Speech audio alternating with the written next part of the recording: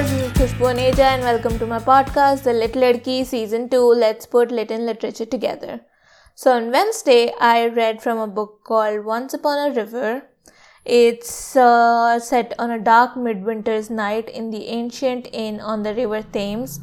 I don't know if I'm saying it right. An extraordinary event takes place. The regulars are telling stories to while away dark hours when the door bursts open on a grievously wounded stranger. In his arms is the lifeless body of a small child. Hours later, the girl stirs, takes a breath, and returns to life. Is it a miracle? Is it magic? Or can science provide an explanation? These questions have many answers, some of them quite dark indeed. Those who dwell on the river bank apply all their ingenuity to solving the puzzle of the girl who died and lived again. Yet, as the days pass, the mystery only deepens. The child herself is mute and unable to answer the essential questions. Who is she? Where did she come from? And to whom does she belong? But answers proliferate nonetheless. Three families are keen to claim her. A wealthy young mother knows the girl is her kidnapped daughter, missing for 2 years. A farming family, reeling from the discovery of their son's secret liaison, stand ready to welcome their granddaughter. The parson's housekeeper, humble and isolated, sees in the child the image of her younger sister. But the return of a lost child is not without complications, and no matter how heartbreaking the past losses, no matter how precious the child herself, this girl cannot be everyone's. Each family has mystery of its own, and many secrets must be revealed before the girl's identity can be known. Once Upon a River is a glorious tapestry of a book that combines folklore, science, magic, and myth. It is suspenseful, romantic, richly atmospheric. The beginning of this novel will sweep you away on a powerful current of storytelling, transporting you through worlds both real and imagined, to the triumph conclusion whose depth will continue to give up their treasures long after the last page is turned. I read this book. I don't know how I came upon it. I just chanced upon the books. But I really love the narrative. Like, the narration is talking to you, and this book has, like it says, there's suspense, there's romance, there's mystery, there's a little bit of ghosts, and there is everything. It was such a rich experience, and it was a little bit of horror as well. Like, when it ended, I was like, what the fuck just happened? So it has all the genres included, and you would really enjoy it. So please check it out, and let's hear it from our listener who is going to recommend us some book, and I will see you on Sunday. Bye. Hi, I am Zeel, and I'm going to recommend a book, The Breadwinner. It's written by Deborah Ellis, and its Marathi translation is done by Aparna Velankar. I still remember the day I found this book. At 15, I'd been to a local book fair. I was reading back covers of books to help me choose which book should I read, and then I picked up this book, The Breadwinner.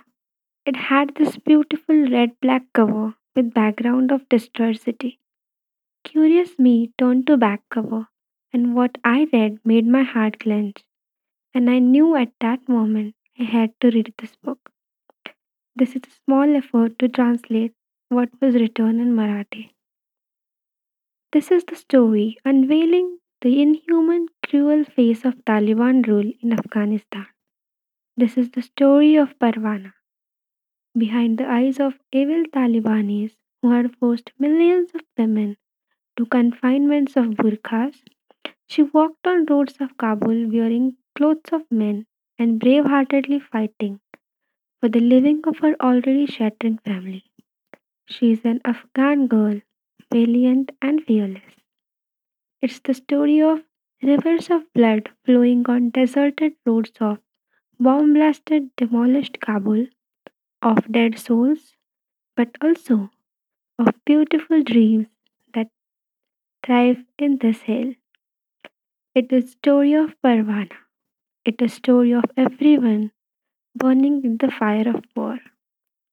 Parwana is an 11-year-old living under Taliban rule in Kabul.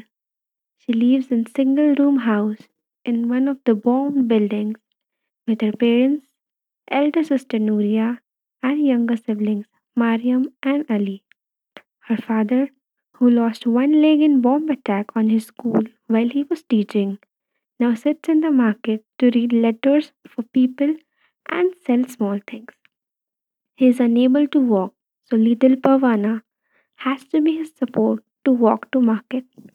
One day, soldiers come and arrest her father, leaving no man behind who'll earn for the family.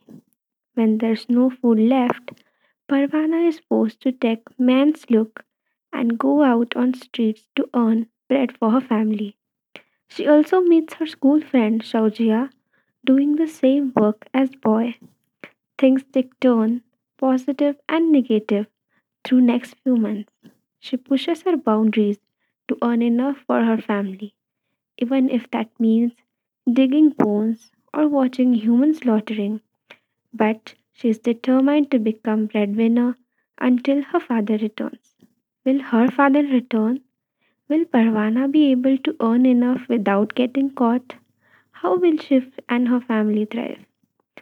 Deborah Ellis met real Parvana on her visit to refugee camps in Afghanistan. After listening to her, she wanted the world to know her story.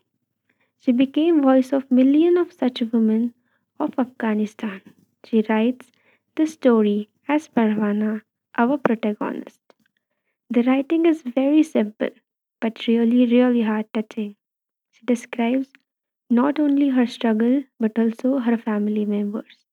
She deals with delicate topics of depression, constant fear, helplessness, poverty with care in her beautiful writing style.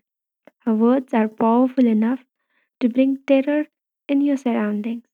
Reading this book is an experience that everyone should experience.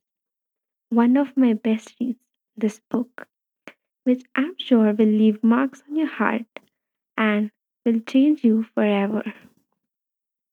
Thank you.